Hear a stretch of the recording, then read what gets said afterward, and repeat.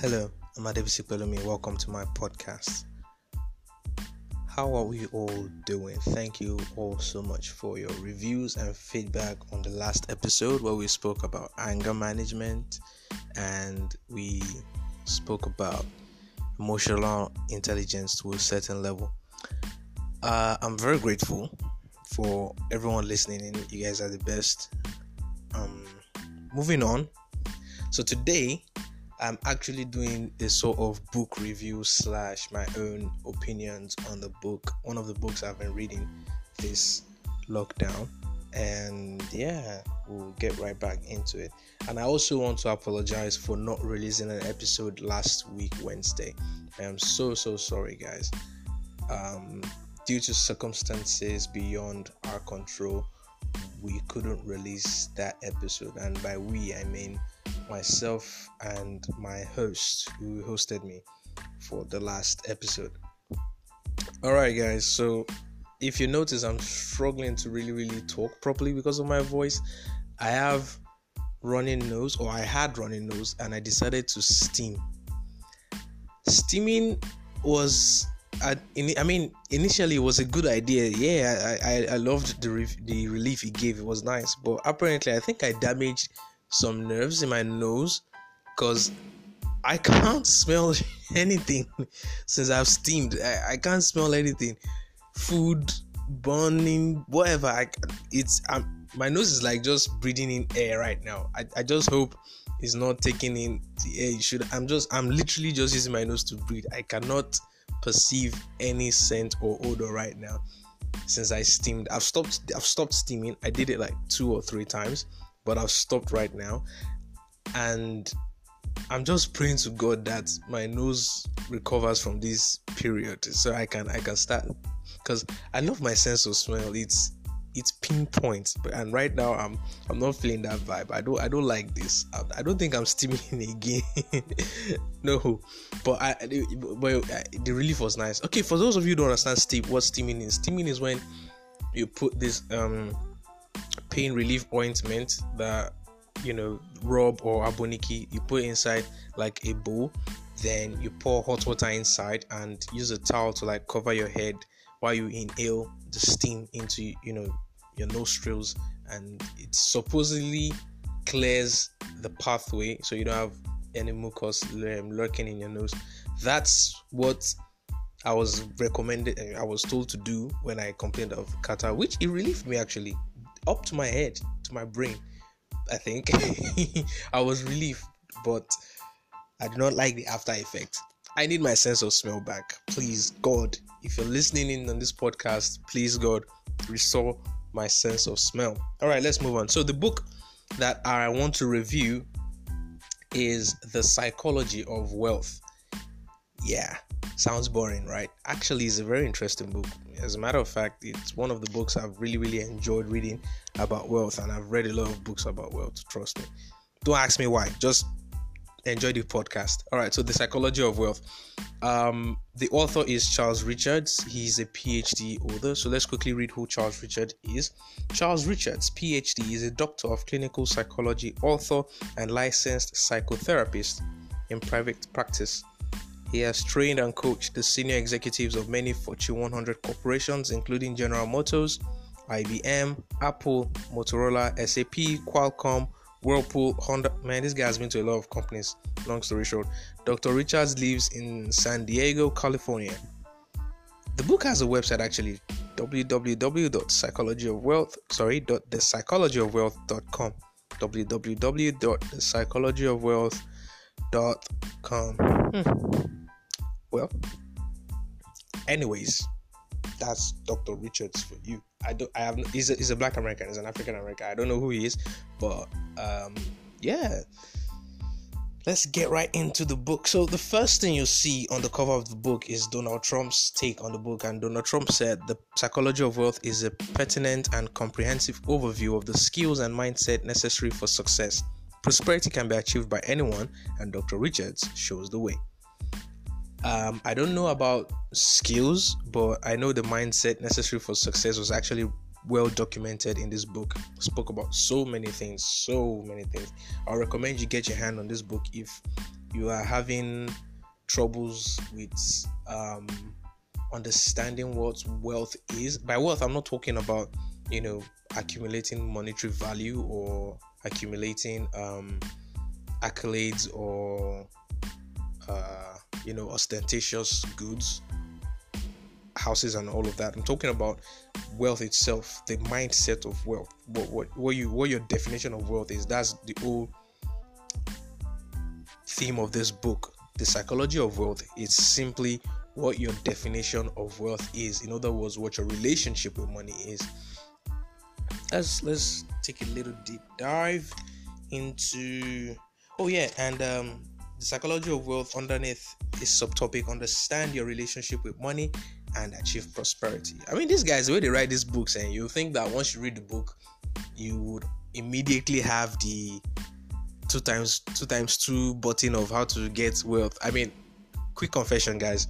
When I said I've read a lot of book on wealth, trust me, I've read a lot of book on wealth and business, and I usually read those books with the wrong idea. Here's how I mean. So there's this book I read, Think Like a Billionaire, Become a Billionaire, by Scott Anderson. Yeah, by Scott Anderson. I read that book recently, but I read it with the right purpose.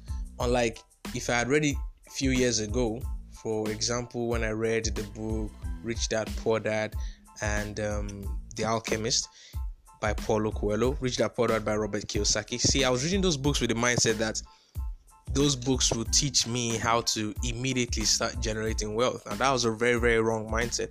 But now when I read these books because, number one, I am going to be I believe I am a leader in a kind of influence, so I want to be able to answer people when those under me ask different questions. And number two, I want to learn from the experiences of people who have achieved things that I want to achieve in life. I may not be able to, contact them personally, but when I read their books, I am able to pick up one or two lessons from their experiences, and that's just what I'm looking for. Lessons, not necessarily step-by-step processes on how to get well, but actually lessons from life experiences.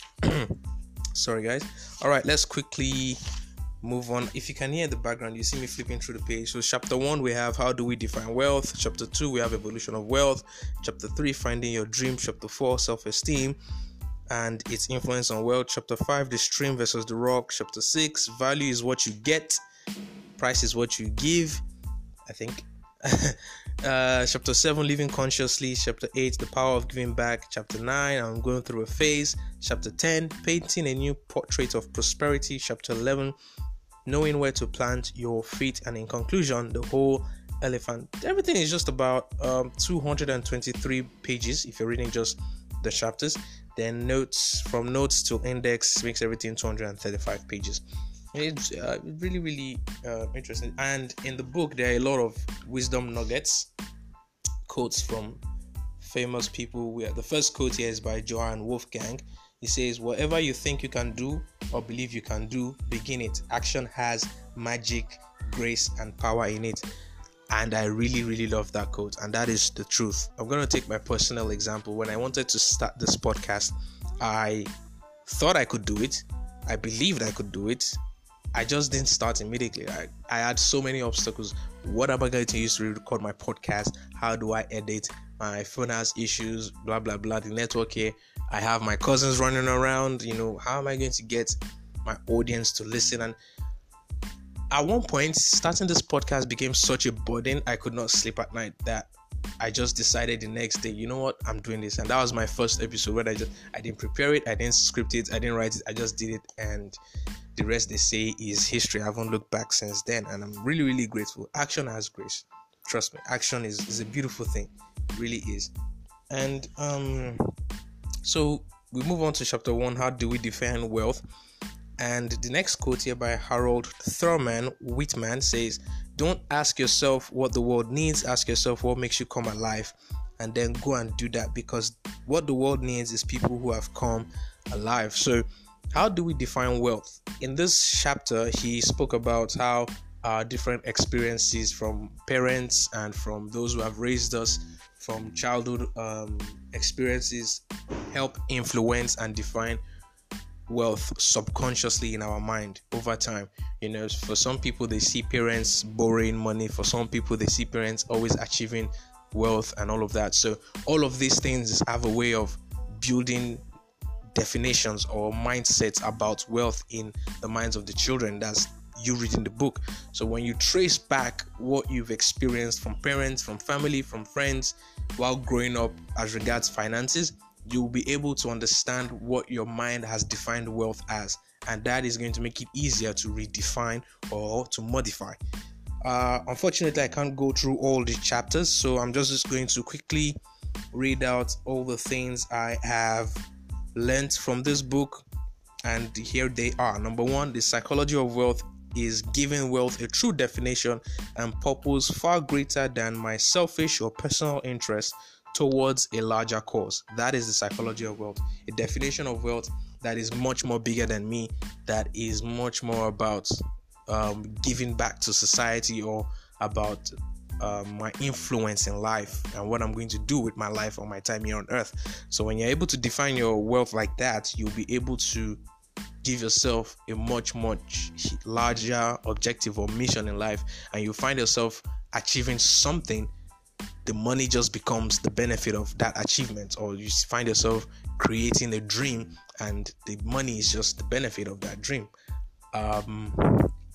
To further buttress this point, in this book, there's so many examples of people who started from nothing and went through so many childhood traumas, so many rejections, so many abuse, so many pains and all of that, scars, and they came out of all of that and achieved wealth. Okay, now he's not saying it's easy, he's simply saying that is because after speaking with every single one of those people, he found out that the definition of wealth was not actually in the monetary value of things, or in accumulating ostentatious goods or like that. He discovered that these people defined wealth as time with family, as giving back to the community, as being able to help other people achieve their dreams. In other words, every one of those people who came out of absolutely nothing and became something all had a far greater definition of wealth, a real different mindset of wealth. They didn't see wealth as money and cars and houses. They saw wealth as a being, a thing of being something for someone else. In other words, they didn't focus on themselves. The focus was not on themselves, but it was on other people. All right, so the other thing I learned, one of my key things that I loved so much from this book, is personal responsibility. Take responsibility for my decisions and actions, even and especially in finance. Now, I cannot overemphasize this point because given the fact that we're in Nigeria, we tend to attribute everything that happens to some spiritual force or to some habit or addiction or generational behavior thing, which is true. Okay, I'm not going to deny the fact that there are no spiritual forces at play in the lives of people, but what he is saying here is that whether spiritual forces or not, personal responsibility is taking decision for yourself and accepting the fact that okay, your decisions have brought you thus far. You do not like the results, you want to change the results, so you start making new decisions. Okay, those new decisions can include starting to fast, starting to pray, starting to study God's word, starting a business, starting a new venture, anything, whatever it is. It doesn't have to be grand, it doesn't have to be large, it just has to be one little thing. Take personal responsibility and take decisions for yourself. Start doing that. That is all he's talking about. And sometimes we tend to over spiritualize so many things, whereas decisions can just actually change the results we're experiencing. And you find out that in the long run, just from taking one decision, you end up with a totally different result than the one they are used to. There's this quote that says, it is foolishness to keep doing the same thing and expecting a different result. So that's what it is about personal responsibility. And the reason why I love this personal responsibility so much is I've started putting it into practice as best as I can, and I've discovered that it has helped me create a whole new potential future that it's not really so clear yet, but it looks like as if it's different from what I was going to land on or where I was going to arrive at if I had continued the kind of way my life was going. And one last thing on personal responsibility is this. Excuse me. One last thing on personal responsibility is this: do not let life happen to you. Rather, start happening to life. No matter how long life has been happening to you, no matter how much you've been on autopilot in life, you can start happening to life. It's going to be hard. It's going to be painful. It's going to be difficult. You will feel like giving up. Most times you will have legitimate reasons to give up, but keep pushing, okay? Just stick to your decision, stick to your personal responsibility, and you will come out on top at the end. And lastly, number 3, education. Educating myself in choices I do not fully understand. Read books. I read books a lot. Listen to podcasts, audio tapes about people who are successful. Learn from their experiences. You might not be able to have access to them, but when you listen to them, you will pick up 1 or 2 things. And this is the reason why I'm able to almost always talk about any topic that crosses across different things. That's because I listen to different people. I listen to finance experts. I listen to entertainment movie stars. I listen to religious leaders. I listen to motivational speakers, select motivational speakers, thank you very much, and all of that. So I pick from their wealth of experience and wisdom, and I'm able to draw life lessons from them and practicalize them. I put them into practice actually to get results and all of that. So educate yourself. If you are in engineering or in the science field, educate yourself on business, educate yourself on art. If you are in art, educate yourself in science. If you are, you don't necessarily have to know everything about something. Just know something about everything, and one way or the other, you will be a versatile person.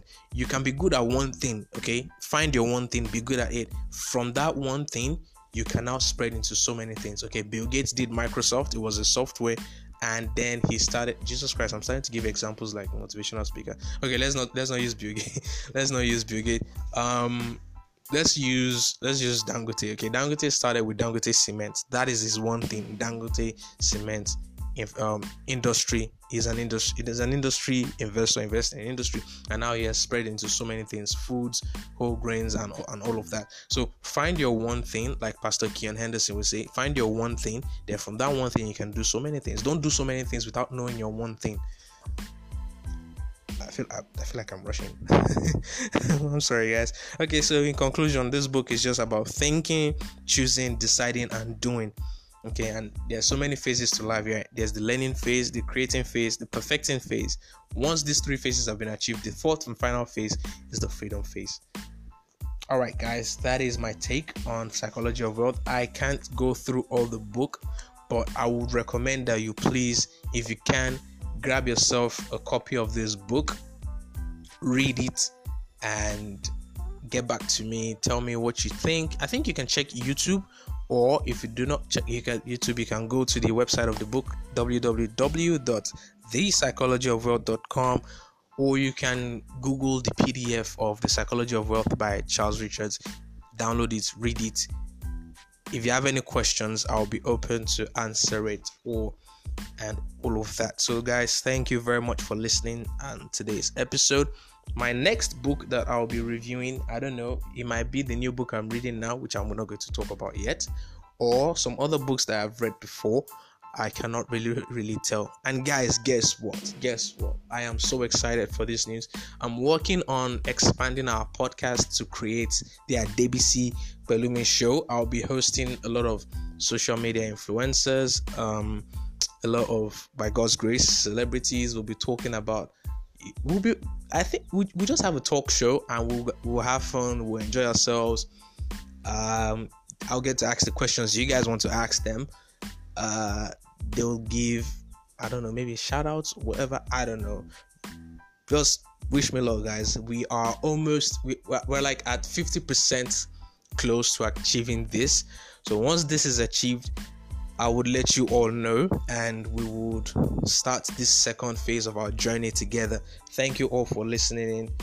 God bless you. I love you all. And don't forget to favorite this podcast, and also follow me on Twitter at Adebisi Pelumi III, at Adebisi Pelumi III. Thank you so much. Remember, peace.